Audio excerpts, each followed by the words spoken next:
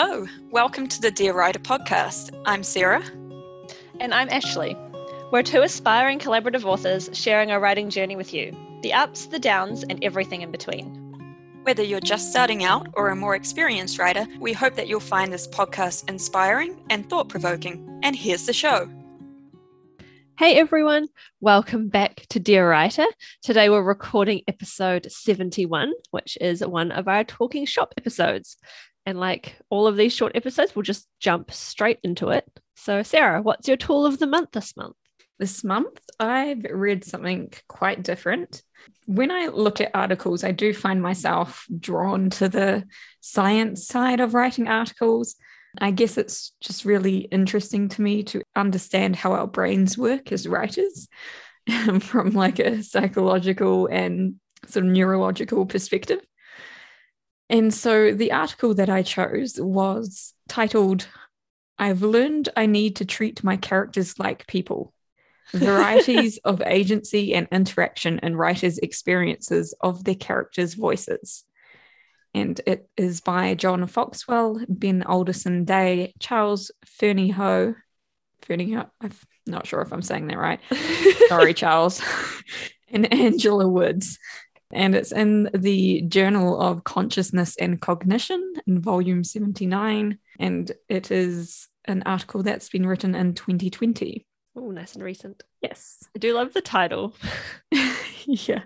So basically, as you may have guessed from the title, that this article was exploring how writers experience their characters, and particularly whether or not they heard their characters as a voice separate to themselves, and how the characters' voices manifested, whether it was just a voice or whether they could see their characters, and the degree to which a character's voice was separate from the writer's own internal thoughts.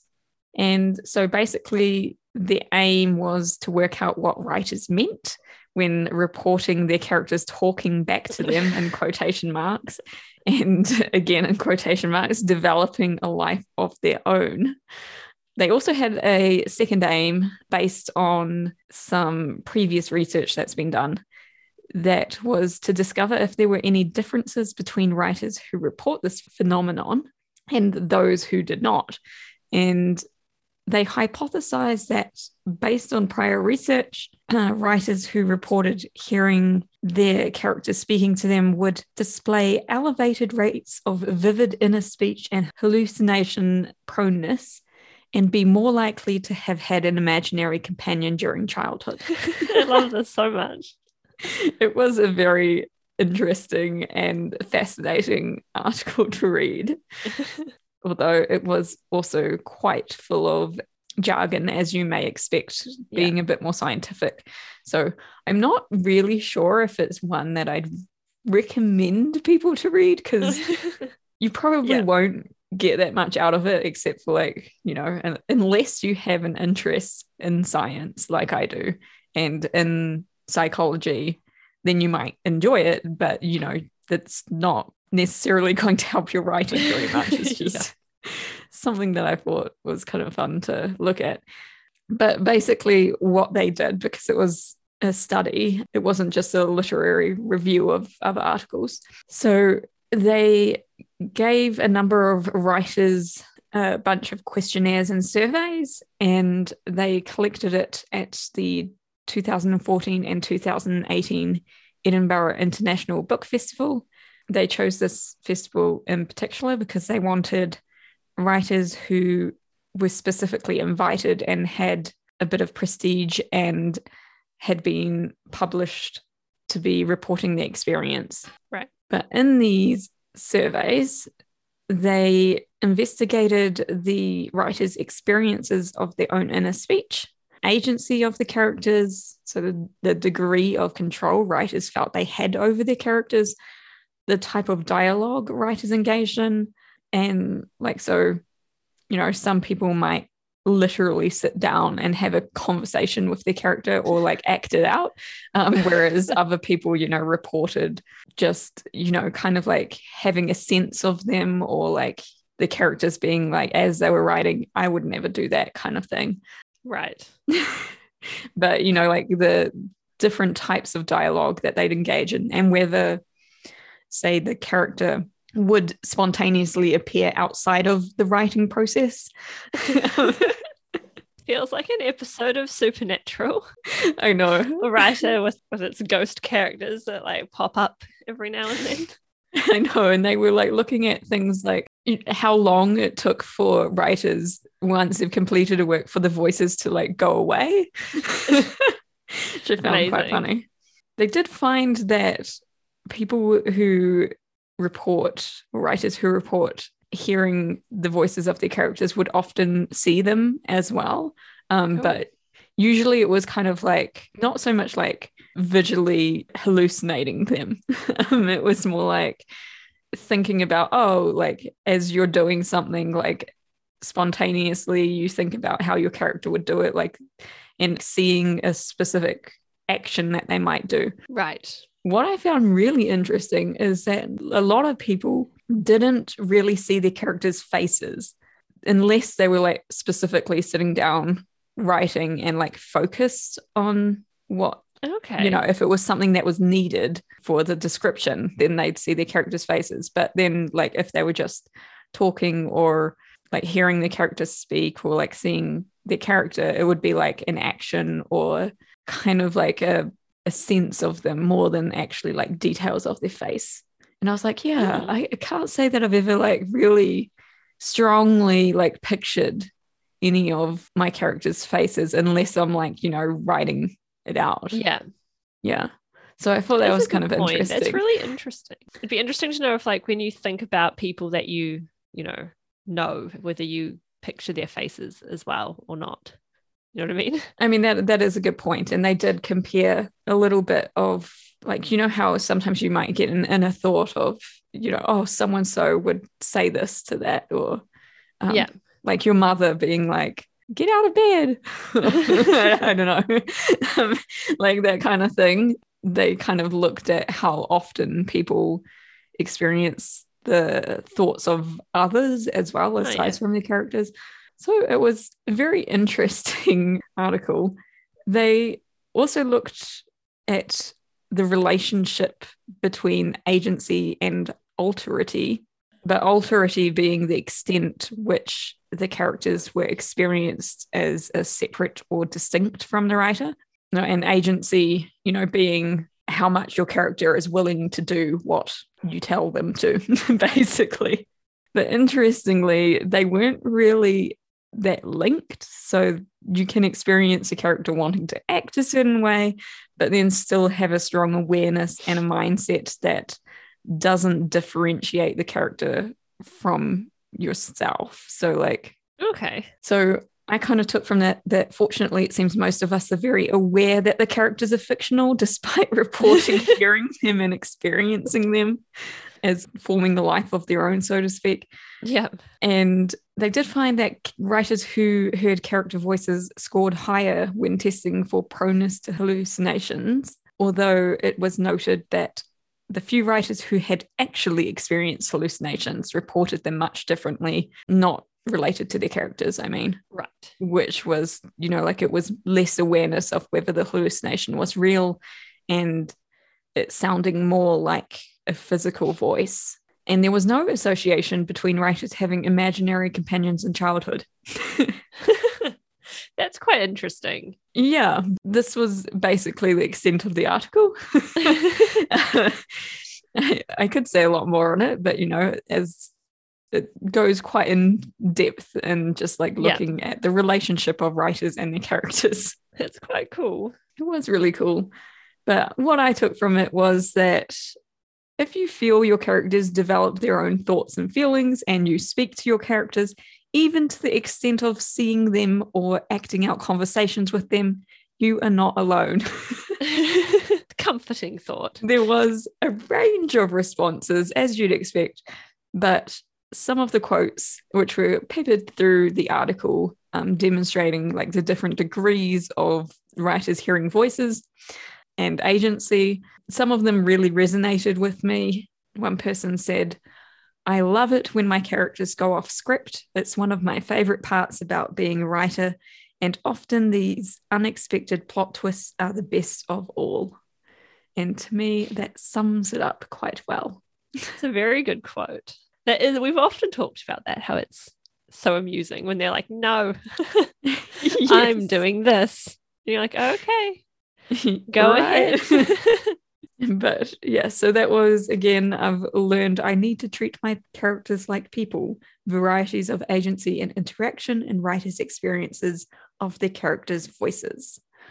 That was the name of the article. Still love the name. And it's an open access article. So if you are really interested, you should hopefully be able to find it. I'll put the link, as I have started doing, in the episode sort of notes. Awesome. What was your tool of the month, Ashley? So I also went for an article this month. To be honest, the name got me, which is why the title got me, which is why I ended up doing this article. It's called Hideous Progeny, examining how the failings of science and technology have informed a range of dystopian texts. It's a good name, right? It is. It's by Paul Taylor McCartney in the journal Writing and Practice, volume 16. The year's 2021. So I just thought I'd kind of go through how the paper describes it, and then they have a few interesting topics about different dystopian texts, which I'll cover a couple of them. So in the introduction, the author describes that this paper looks at how, well, failings in science and technology have created a number of key tropes in the dystopian genre, and he labels these tropes as the interconnectedness of memory and identity. So it's usually to do with generally it seems to be authoritarian regimes and, the suppression of identity and trying to make you not remember what you were before, basically. Right. And then the other trope of using reading and writing as a form of resistance. So the author begins by talking about some of the key differences between sci-fi and dystopian fiction, and ultimately decides that tone is the distinguishing feature between the two genres. Interesting. Yeah. So in respect that sci-fi, in most sci-fi books, the attitude towards science and technology is it's mostly neutral. Or it's neutral or positive. Yeah. Yeah. It's not just, it's something that's there. Yeah, exactly. It exists. Whereas in dystopian texts, there's quite a shift towards a negative attitude.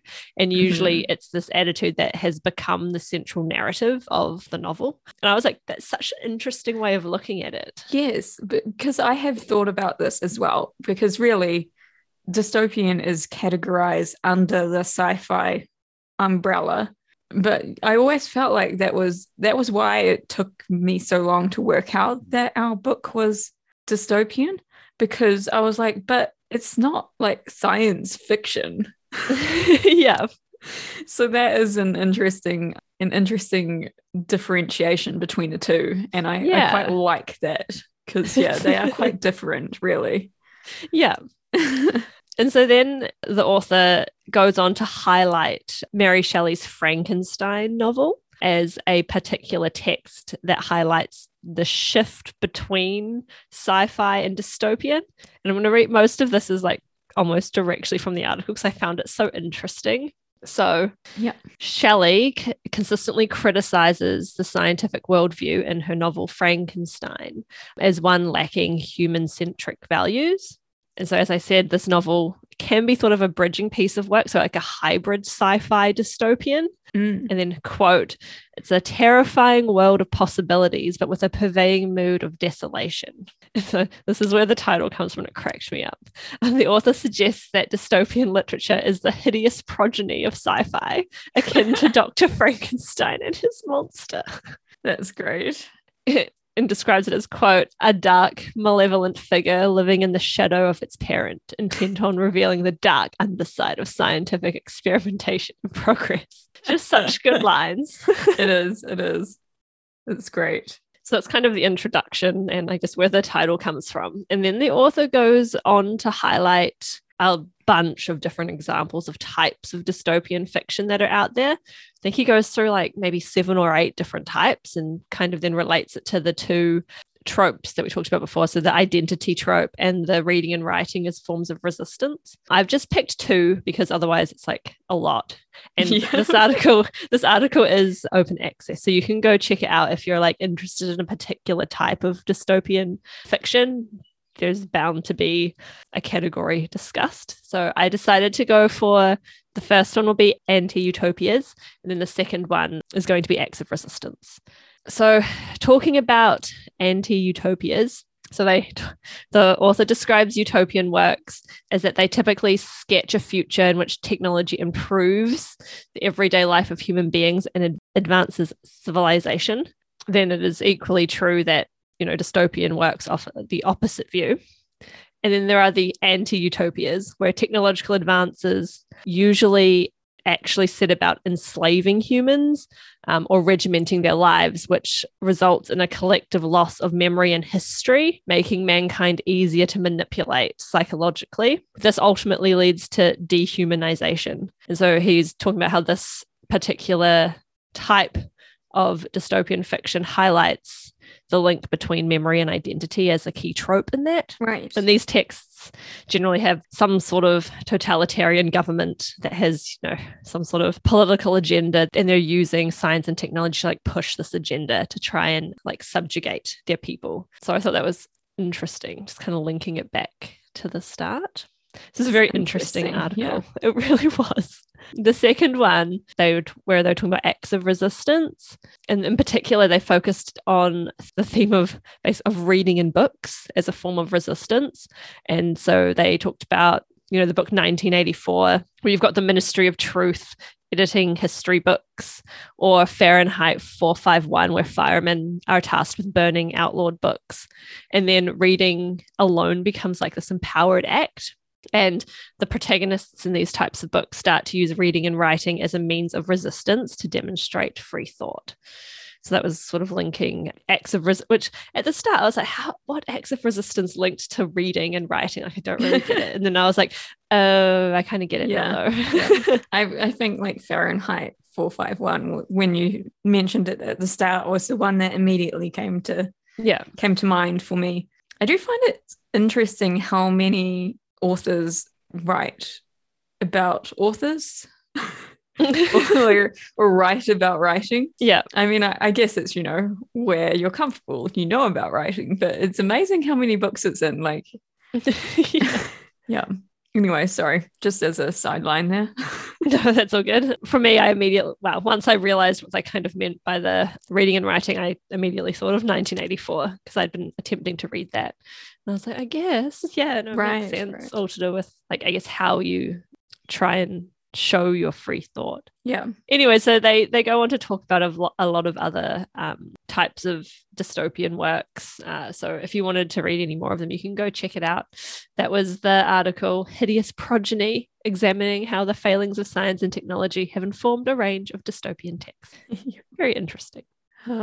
Articles. I know. It's so fascinating. And there's such random information as well. Like, yes.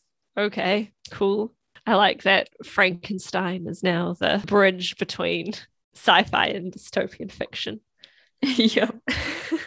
So let's move on to what we're reading for fun this month. Sarah? So again, something a little bit different. I read Love Your Life by Sophie Kinsella. So a confession is that when I'm a little bit tired, this is going to sound really bad I'm really sorry to like writers who write chick lit.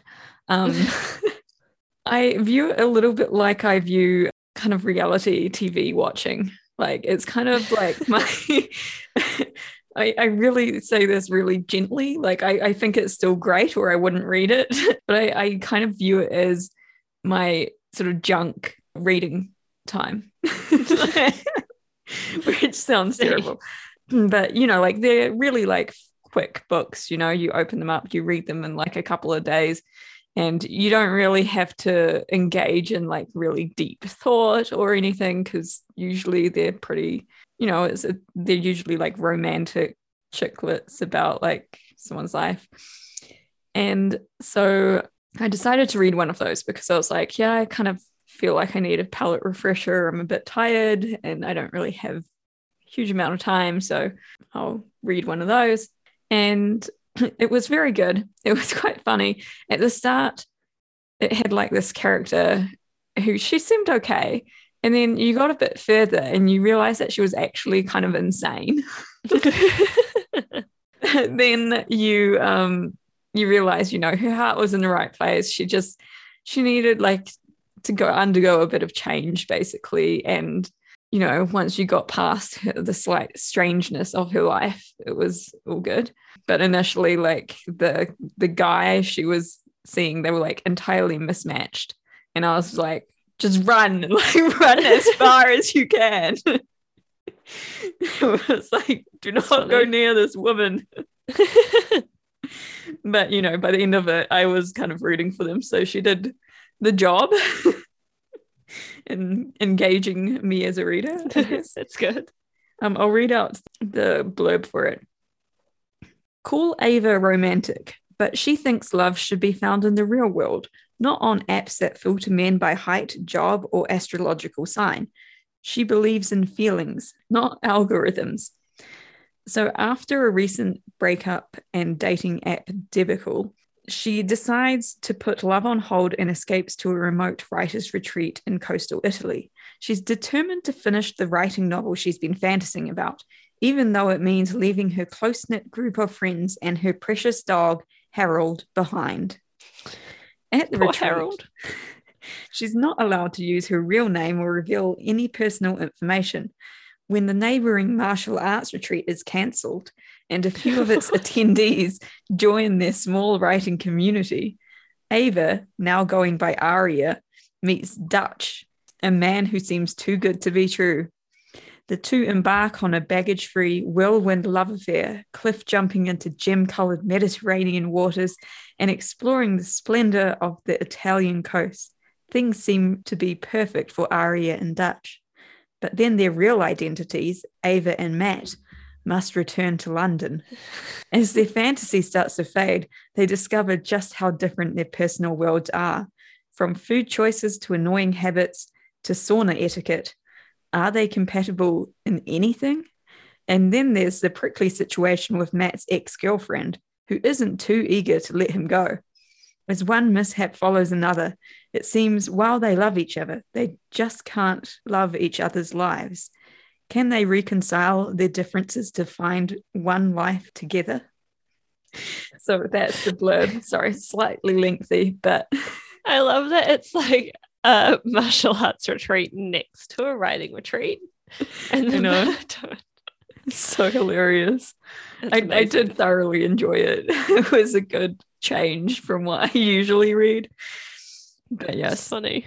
I almost put it down at that sort of like past that first little bit where I was like, oh my God, like it was that slightly painful kind of experience of seeing like people who are really, really mismatched.